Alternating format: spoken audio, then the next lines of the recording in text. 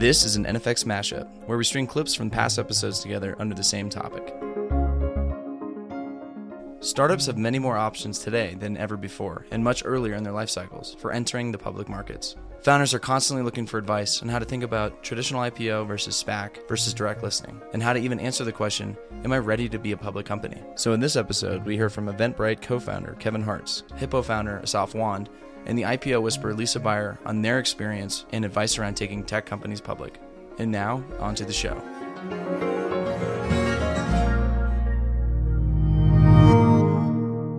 Like in the simplest terms, how would you describe a SPAC?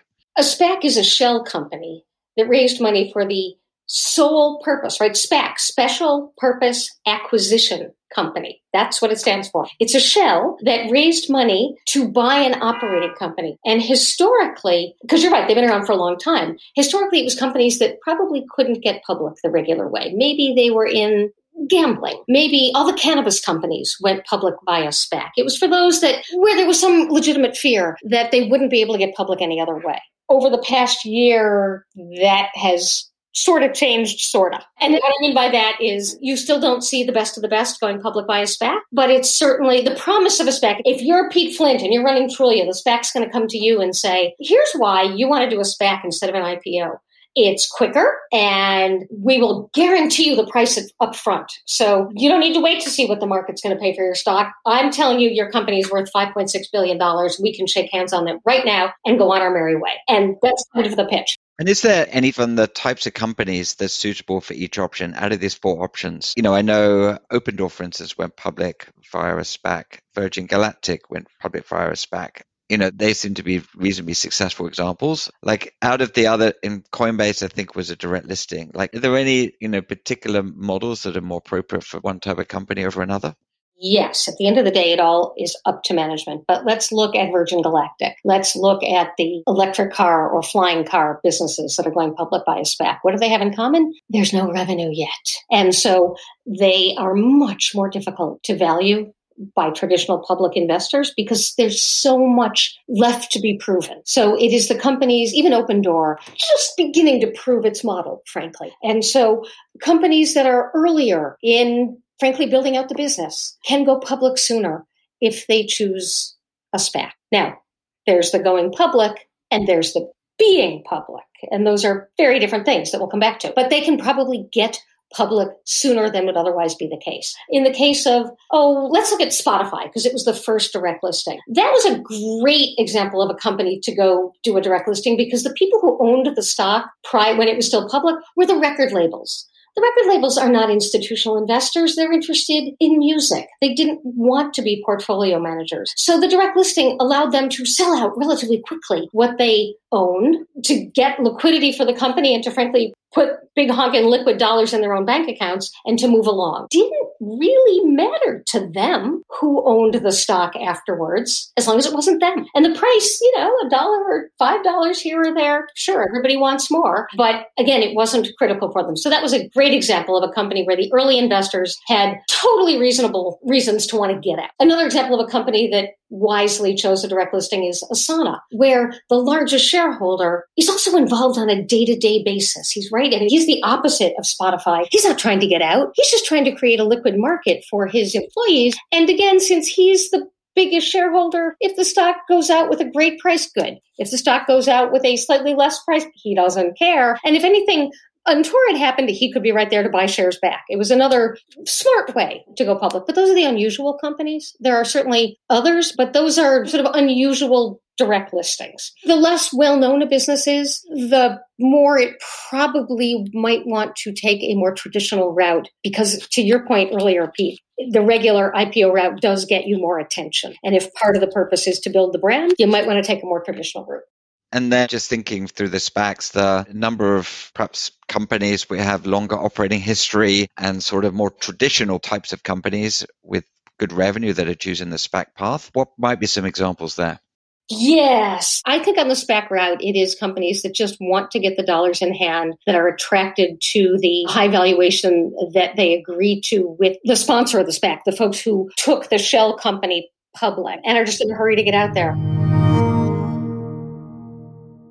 And Kevin, we touched on earlier just around this, a reluctance in certain companies to go public. Just why do you think that is? And just you also mentioned perhaps, potentially being pushed out of the nest by some investors or not. What do you think is going on the minds of founders? And then I'd love to touch on like Stripe, for an example, which is a very high profile company, like seems to be sort of, spending a crazy long time being private. Like, what do you think is going through their heads right now? Well, there's always exceptions to the rule. I think the conventional wisdom, which is changing, is to stay private at all costs. But you give the example of Stripe, and that is an outlier of a company of massive size and growth in profits that is still private.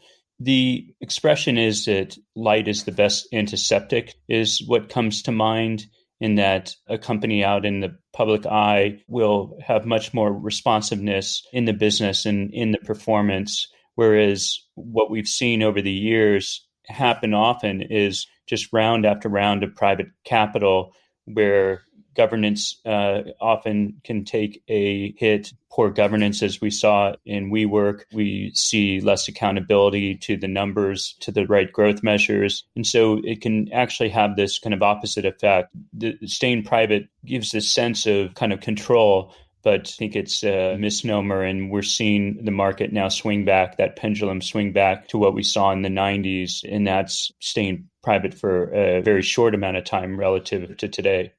Why do you think that is? I mean, obviously, the time frame, it sort of was extremely short back in 2000, the dot-com bubble, companies would go public, more as a concept, IPO, and then you've kind of saw this extension, Facebook, was an example of that, and Stripe today. And now you've got this sort of compression again, where you're seeing companies accessing the public markets very, very quickly. What's driving that? What do you think that is? Capitalism is like a pendulum. It never stays right in the center. It always swings one direction or the other, from boom to bust, to IPO early to IPO very late. And we're just swinging back from the staying private at all costs back that other direction, because those thoughts from the period of the 90s are coming back, having the currency for acquisition, having this kind of marketing event, having this responsiveness to the street, kind of open sourcing your business model that you can gain insights. So there are all these great reasons for going public that were kind of put to the wayside of the previous conventional wisdom of staying private in the control and ownership and that brought. Some people think of an IPO as an exit. How should founders think about a sort of public listing? Is that really an exit for them? Well, there was a company as a case study that went public in the 1980s at a $500 million valuation. There was a company in the 90s that went public at a $500 million valuation, and that was Microsoft and Amazon, respectively, both worth, that have surpassed that magical $1 trillion market cap number. So an exit is a misnomer. I think it was a term that venture capitalists used, that as soon as a company went public, it was their fiduciary responsibility to distribute shares, and thus the term kind of exit came about. But today, the reality is that it's just the beginning of a much longer journey. We're here to build enduring businesses that last for generations. And there's really no difference between private and public. Julia and I, for example, haven't sold a single share of Eventbrite. So we can't say we've exited in any manner since the IPO. We've just completely locked ourselves up. It's quite unique to do that. So kudos to you guys. Maybe switch gears a little bit and let's talk about SPACs and the route to going public. And Kevin, you've been deep in the SPAC world for a while now. I guess tell us kind of what was the catalyst to get involved and just what do you focus on as a SPAC sponsor now? A great question. What we saw out in the market was that our job is to look for new phenomena, new companies that are emerging that are going to really have an impact on the world. And Bitcoin, cryptocurrency kind of emerged and was this kind of strange, kind of hated by many phenomenon, which now has $1 trillion market cap. And SPACs are similarly, they were this strange kind of instrument that is not as reputable background that were coming into the mainstream over the last year. And if you looked at them, are a very effective means to get a company into the public light. And so, kind of the job or my kind of mission and quest here is to help this form into a real industry of helping private companies get into the public markets. So it's kind of like venture capital in the 80s and 90s was this backwater niche industry. And we see what it has done today. And it's really transformed the innovation economy. And we see the same with SPACs. And it's going through its boom and bust phases right now. But we all know from our experience in tech that that's just how the world works. So let's just take a hypothetical. So let's say I'm running a 100 million revenue startup, 150 people, and I'm getting 7 SPAC offers a week. If you were advising the CEO, which I know you advise many early stage CEOs, like what would you advise them to do? And what would be non-obvious? Yeah, the question is do they want to be a public company? And that's the first question, because it's not just a SPAC option. It's a SPAC option, a traditional IPO, or a direct listing. So there's really kind of a suite of options. So that's really the first question is, do they want to be in the public markets? And the second question is, which direction suits that company the best? I've obviously biased towards the SPAC route, but at Eventbrite, I went through the traditional IPO route. And while it had its challenges, was a good experience for us. So that's the starting point. The other side is that for a company that, I'm assuming with 100 million in revenue and a software business has probably got a steady growth curve. And so assuming that it has that steady growth curve, that it has that right management team in place, all those things that Julia talked about, what it takes to be public should be applicable here. And so then is it door A, B, or C, SPAC, traditional IPO, or direct listing? So maybe shifting gears a little bit, you announced just recently that you are going to go public via a SPAC. And, I'm sure all the audience have heard of SPACs by this point, but maybe if you could just share a little bit about the rationale behind that and kind of tell us what's going on in terms of what Hippo is doing. Sure. We put a lot of thought into that. We started being bombarded by different SPACs, I would say mid last year. And in the beginning, we kind of nudged them all out because we thought it's the bottom feeders of Wall Street. I don't know how else to kind of describe it. That was the perception in the market. And then happened several things that basically made us think about it differently. The first one, we became a bit jaded by Wall Street. And what I mean by that is, a lot of close friends of ours IPO, went public, Wall Street presented, this is the price, this is the stock, and then stock went up 80% at day one. And they're all looking at themselves, and everybody's like, oh, that's awesome. But the CFO is saying, damn, I just left hundreds of millions of dollars on the table. That's ridiculous. That wasn't, And who are the main customers for Wall Street? Is it Hippo or is it Wellington? Is it T. Rowe Price or is it, Company X? So that was the first thing. The second thing, which was, why is it so good to be 25 times oversubscribed? Well, that looks like a very weird thing for us. And the component that had to do with, I need an analyst to present my basically forecast instead of me talking to the investors and I tell them what I see as my 5-year kind of forecast. There was just something in the process didn't really gel with us well enough. So that was one. And then on the other side, some of our current investors and people that I think the world of, and I think are top professionals on the field, started setting up their own SPACs. So Rebit Capital, which I think are, amongst the best fintech investors around, and Mickey and Nick are amazing. I was like, whoa, where did this came from? Why did you set up a SPAC? And Dragoneer as well, which is also our investor, and Jared and Mark are, best of breed. So I could have a discussion with people that I trust to get another kind of point of view and the mindset. So that helped us educate. So we were looking at it and we became a lot more, okay, that's actually interesting. I do think that there are some components that I put too much weight on the benefit of a SPAC versus an IPO, which in hindsight, doing the process now, I think it was a disproportionate amount of weight. And I can get to that in a minute. So firstly, we went to study this instrument. We were going to do an IPO. We were about, prepping an S1 to do a confidential S1 filing. So we were, the company would have been public. Let me split it into two things. I think before any of that before anybody consider a SPAC, you should ask yourself two questions before. The first question, is the company ready to be a public company? People always miss out on that because you're running a company and all of a sudden a SPAC reach you and like, oh, fine, wow, we can be a public company and raise $400 million. That's amazing. But you never stop to say, do you have the right processes in place? Can you forecast, 8 quarters into the future and beat and raise your numbers? How have you been doing recently on the beat and raise with your board? Do you have a GC that can be a GC of a public company? Do you have audited financial documents for the last 2 years as a public company? Do you have a CISO in the company because you're going to be attacked like crazy by cyber? Do you have a CFO that can actually do it? There's just a bunch of questions that you should really ask yourself, and people kind of forget And we know quite a few people that signed with a SPAC and now we're like, oh God, we need to do everything. And they're like, where did this came from? So I think that's the first question. Second question is it the right thing for the company to be a public company? I don't know if every company is the right thing for them to be a public company or in the right timing. We thought for insurance, it's awesome because we're in a game of trust. We're going to get a lot of credibility. It's good for our partnership. It's good for a lot of stuff. It matters if Pete is calling my call center and you're going to ask, who are you guys exactly? And one of my agents is going to say, oh, and we're listed on X, Y, and Z. Like it just does something which resonates very differently. So you need one, is the company ready to be public? B, is the right thing for the company to be a public company? Once you tick mark these two things, which people always forget, then I have fiduciary duty in front of my board to present to them that there's not just one way to go public. There's actually three. We can do a standard IPO, we can do a SPAC, or we can do direct listing. And each one has a bit of a pros and cons, but it's my job to present the options to my board. At that point of time, we're like, okay, fine. We're ready. We want to do, let's figure it out. And we said that there was something in the dichotomy of being a public company, which you're in the warm and fuzzy place of private company. And then 1 millisecond later, you're a public company and people can trade in and out of your shares and everything is out there. And we're like, whoa, I want to have something which, can I have someone who somewhat helped me mitigate that transition? And we came across, Reed and Mark. And as a person who lives in Palo Alto, the optionality to work with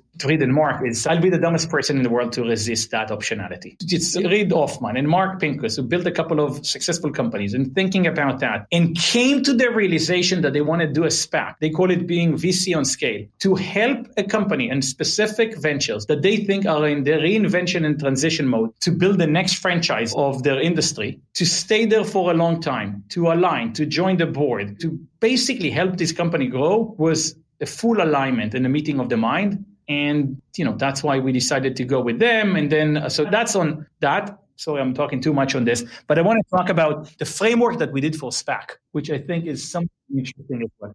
Please. So after we talked to several, we put a framework on SPACs and we called it, there were 3 components. The first one was price. By the way, it wasn't about maximizing price. It was, what do we think is a fair price for the company to go public that is going to be right for our shareholders, right for the pipe investor? If it's going to be too high, no pipe investor want to do it. How can we make sure that some growth left in the market, that investors that are coming in are still going to do well? I don't want to go public and then, stock down 20%. It's not something that we wanted. So we put something that we thought that's the fair price for the company, and the board was fully aligned. It was more of a gating component rather than a maximization algo. Second thing was certainty. So because in SPAC, one of the things is beneficial is you get certainty on the price, because I signed on the merger agreement in whatever it was, February, and that's going to be the price when we de-SPAC 3-4 months down the line, as opposed to when you're doing an IPO, which you're like, you're prepping everything. And then you have 10 days that you need, or whatever it is that you're doing your roadshow. And if the window is open, the window is not open, and then you come up with a price. So I want to make sure that if I'm taking advantage of the certainty, I actually get the certainty. And the certainty you get by several components. There's a couple of paragraphs about minimum financing requirement and stuff like that. But the main one was the reputational risk of our partner,